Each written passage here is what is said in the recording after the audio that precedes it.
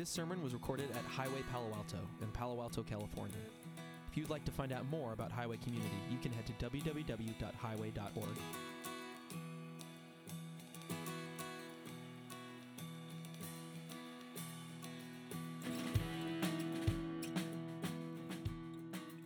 So in the beginning, God created mankind in his image.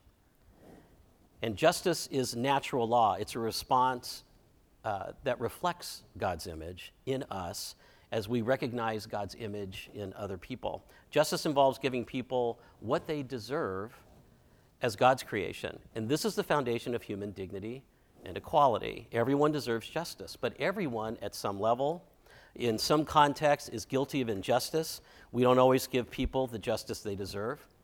Injustice is wickedness that ignores and mars the image of God. Justice is righteousness that restores the image of God. Injustice can be endemic. It can be ingrained in societal structures. Justice can be organic and reflected in equitable systems. Now, Jubilee justice, we've been looking at different passages that deal with this Jubilee legislation, and it is really all about justice. Jubilee was designed to align the nation of Israel with God's character and his intentions in creating the world. The Jubilee legislation is a direct reflection of his character. The command for everyone to rest, slave or free, was corporate justice. The command to rest the land every seventh year was creation justice. It was respecting creation in that way. The command to release slaves every 70th and 50th year was compassionate justice. The Jubilee legislation gave the world an experience of what God is like. It corrected the sinful drift of mankind from the right ordering of the world. By returning lands and people, God created economic and human equality. And having experienced our personal Jubilee through Christ, as the video pointed out, we are called to extend Jubilee by acknowledging injustice, and as we have the ability to do it, to do something about it. More than justice, God extends us grace. And so what are our expressions of grace? How can we join God's great movement in ordering a chaotic world? Now, Scripture identifies justice as a spiritual issue. It's not an add-on. It's not something outside of a relationship with the Lord Jesus. It's actually directly tied to it in having a relationship with God through Christ. Throughout Scripture, justice and righteous are the same word and implies that they are linked. Psalm 106:3, it says, "Blessed are they who maintain justice, who constantly do what is right." Psalm 9:7 and following, "The Lord reigns forever. He's established his throne for judgment. He will judge the world in righteousness. He will govern the peoples with justice. The Lord is a refuge for the oppressed and a stronghold in times of trouble." And so justice is a combination of righteousness and love that leads to wholeness, that leads to shalom, as the Hebrew puts it, a wellness, a right relationship with the Creator, with the creation, and each other. And we see clearly that justice is a spiritual issue in the Old Testament book of Amos. God gave a man named Amos. He was a shepherd from the small town of Tekoa near Bethlehem. And he gave him a message, an abrupt and stunning message, to the northern kingdom of Israel. So this is the time of the divided monarchy. There was northern Israel and then southern Israel, Judah and Benjamin. And God gave him this message. And it was a message that came in an age of unprecedented prosperity in the nation of Israel. In fact, this was the golden age of Israel. It became actually a very materialistic society at that time. And there was a peace that was enjoyed, and the Jews interpreted that as God's blessing upon them. Under Jeroboam II, Israel enjoyed this remarkable cultural, social, and economic revival. It was the last glorious period in the history of the kingdom. Everybody seemed unanimous that God was favoring them, but what they didn't realize that they themselves were becoming God's antagonists, and they were therefore ripe for judgment. In Amos chapter 5, verse 12, it says, "For I know how many are your offenses and how great your sins. You oppress the righteous and take bribes, and you deprive the poor of justice in the courts." And since justice and righteousness are connected, God refused to accept their worship of him. Amos 5:21 and following says this, I despise your religious feasts. I cannot stand your assemblies. Even though you bring me burnt offerings and grain offerings, I will not accept them. Though you bring choice fellowship offerings, I will have no regard for them. And so the Jews were following the temple practices of sacrifice. But he says, away with the noise of your songs. I will not listen to the music of your harps. But let justice roll on like a river and righteousness like a never-failing stream. It was 100 years later, in 605 BC, that Babylon invaded Israel, and that was it. But without justice rolling on like a river and righteousness like a never-failing stream, it doesn't matter how loud we sing. It doesn't matter how much we give, financially or otherwise. If we're not right with God, then God will not accept that as our elements of our worship. He expects us to be right with others as well. So God's expectation of us is that we would be those who would do justice, doing justice.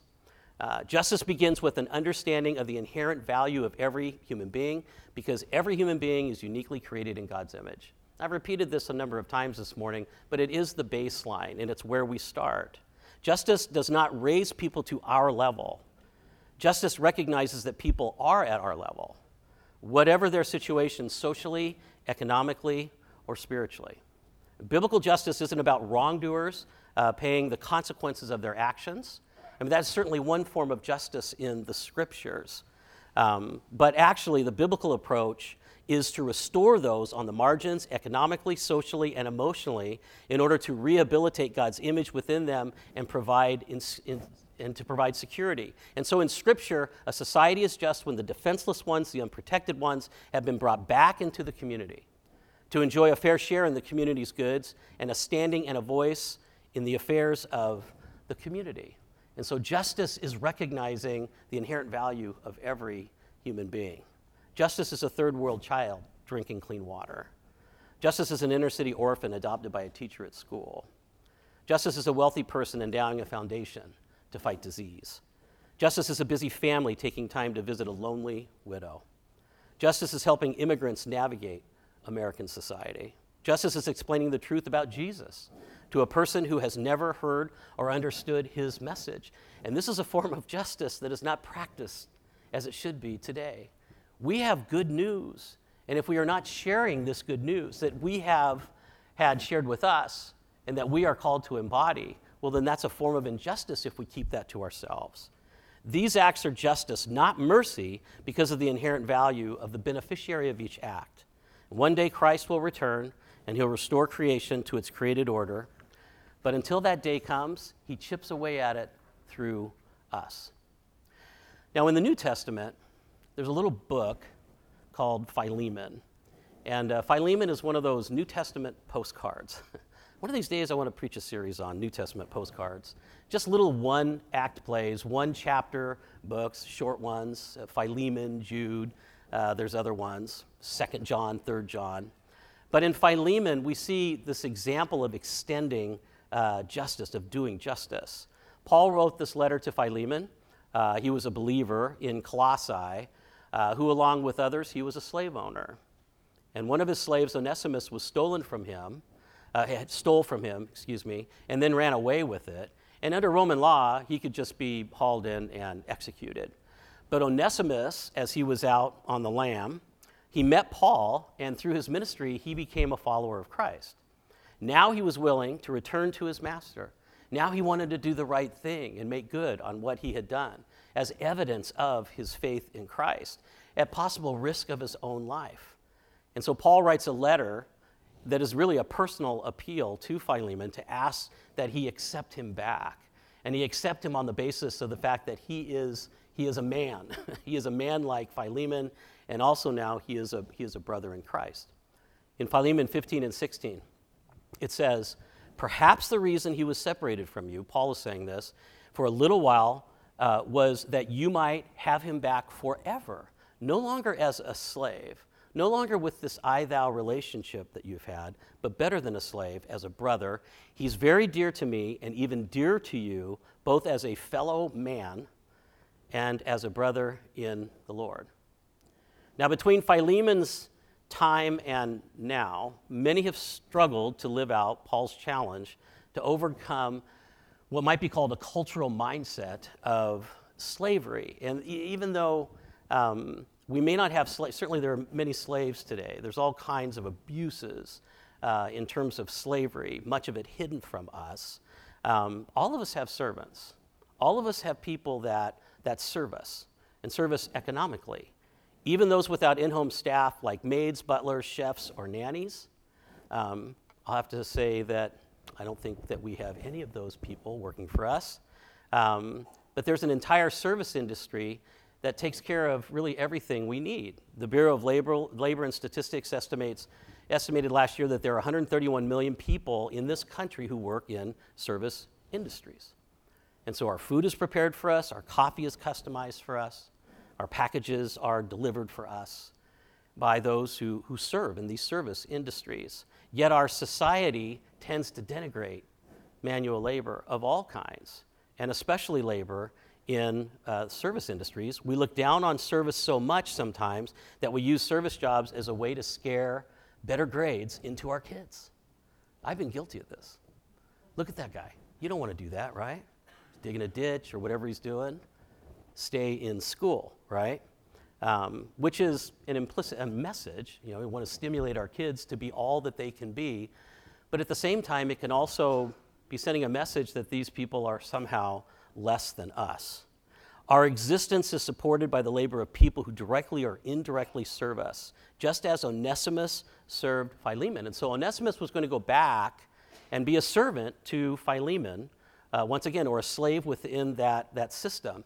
But he is asking him to see him as an equal, to see him in a very different way than he had before. How we treat them, both relationally and economically, servants, it shows whether we consider them part of the economic machinery and it's just the way it is, or whether we see them as equals.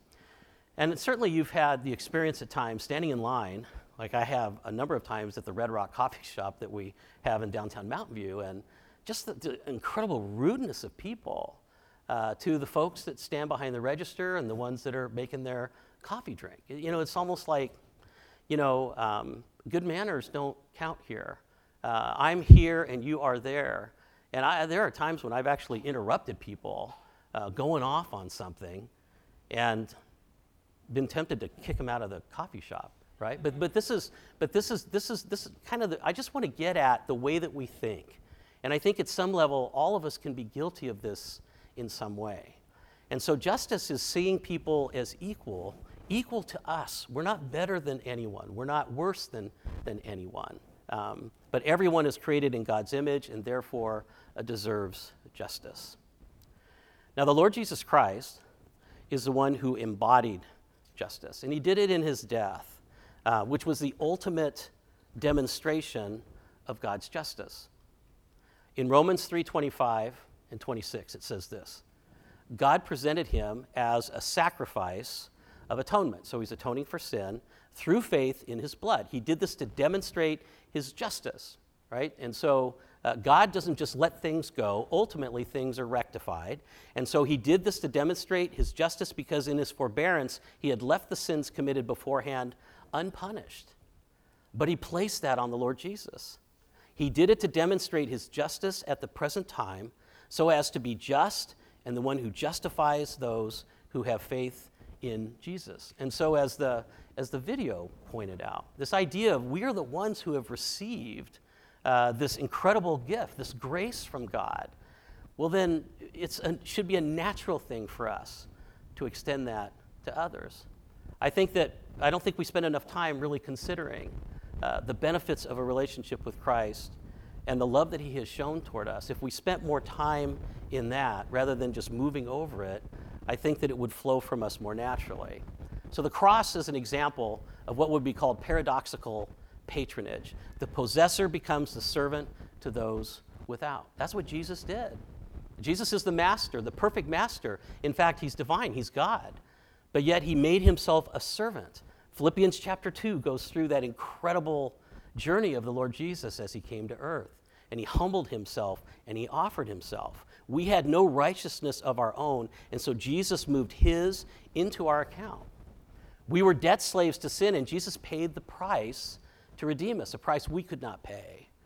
There's no question that Jesus expects us to live out his example of this kind of paradoxical patronage, to become servants of others, channeling the grace that we have received from him. God has called us to be culture makers. I mean, we live in a culture. We live in a culture that is going in a certain direction. But for those who have this hope, and for those who know the Lord Jesus Christ, it is on us to create a new culture, strands within this culture that reflect justice, that reflect the love of God that he has for others. There's a great book called Culture Making by Andy Crouch, and he uses the image of the interstate highway system to explain how this works, this idea of creating culture. Before the interstate highway system was built, our country was basically shaped by the contour of rivers. But when the interstate highways were built, towns sprung up on the system, and sometimes choked out towns that were not on that system. Cities and economies thrived where they intersected. Now, justice, or this idea of paradoxical patronage, of seeing others as equal and working to lift them up, this is God's interstate highway system. Changing culture requires catalyzing justice that leads to more of it. So consider this: how many possibilities are released in a person's life when they learn how to read? How much industry is released when the dispossessed receive enterprise loans and coaching on establishing a business? How does a person's ability to provide for their family change the world? This is the vision we're called to. How is a healthy life released by simply having clean, safe drinking water? When a person isn't profiled because of their cultural background, but given an equitable chance, how does that change the world? What difference does the culture you create within your sphere of control, in your home, work, neighborhood, church community, what difference does it make in people's ability to be happy and productive and to pass that on, for justice to roll on like a river? What difference does it make when a supervisor creates a culture of respect, affirmation, and responsibility in the workplace? How does just one family hauling out a barbecue and calling neighbors to community, within their community, how does that transform neighborhoods? When a person embodies the grace of God and reflects God's love, how does that recreate relationships and the realization of what God is like? When we live this out, we are signposts of the kingdom of God. This is what the kingdom is like. This is what God is like. And we are chipping away at a world that has spun off into darkness, but there are lights that are coming as a result of Christians living out their faith. I'm going to ask Annie Wu if she'll come up right now. If you don't know Annie and Samson, you should. I've had a few years now of getting to know them, and as I've gotten to know Annie, you want to keep that microphone up here, just take a little thing. Annie truly, without making a lot of noise about it, has a missional heart, one that is truly formed at a deep level by justice, her desire to see others to live out and to live in the respect and the opportunities that are evident in what the Lord Jesus Christ has done for us. And so I've asked Annie to come and to share a little bit about how does she track this? Like, how was this formed inside of her? And what are some of the ways that God has kind of moved her with this over the years? So I'll turn it to you. I think that, for me, it's like, it's not just being nice to people. Like, I'm nice to them, right? But it's actually seeing them as equals and caring about people enough to where we actually pray for them. Because I believe in that moment, the Lord will begin to unfold ways that we're just drawn to people, and there will be a way that opens up that we can minister on a personal level. And Annie addressed some of the more cultural elements and the things that are there that we need to be aware of as well. But there should be shoe leather to our faith, and that's what the Lord has called us to. Richard Foster is a devotional writer, wrote Celebration of Discipline. And in the book, he talked about ordinary prayer. And he talked about ordinary prayer as actually prayers, putting prayers into action. It's praying less with whispered words and more with the sweat of our brows and the work of our hands, actually to do things.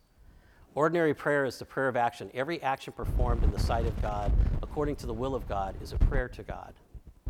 Each activity of daily life in which we stretch ourselves on behalf of others is a prayer of action. These times are lived prayer. And we're called, we pray otherwise as well. We pray for people. We worship God. There's all these elements of prayer, but we should look at our efforts in this area as actually a prayer that is offered to the Lord, and he can do with it what he wishes in that person's heart, in that person's life. And most of all, that we would just be emblems of the kingdom of God and emblems of the love of the Lord Jesus Christ. And so we're going to take communion now. It's very fitting for us to take it every Sunday, but especially today.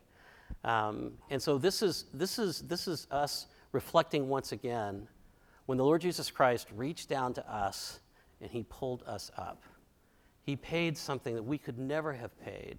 He loved us without anything attractive in us toward him. He didn't look at us and say, wow, there's a really gifted person. I think I'll pull that person up. No, he did it just as an act of love toward us. And so as we take communion this morning, I invite you to just revel in that, to just bear, dwell in that truth of what the Lord Jesus Christ has done. God sent him to make all this stuff right. He took care of all of our sin by putting his righteousness in our account. And now he calls us to go and to live and to express our lives, to live our lives in a way that reflects that great gift that we have received. Let's pray together. Father in heaven, we're thankful, Lord, that you don't operate according to the worldly sense of justice, because we certainly didn't deserve this. Lord, each of us, when we take a moment to dwell in it, we realize how really broken we are, Lord, how badly we need redemption. We needed someone to save us. And Lord, we need you to save us each and every day. Father, we slip into ways of thinking or viewing people in the world that are not consistent with the love of the Lord Jesus Christ for us and for others. And so, Father, as we take the elements today, significant of your body and your blood, Lord, may we remember again that you have done this for us. You have lifted us up through your love and by your blood. And we thank you for this again in the name of the Lord Jesus Christ. Amen.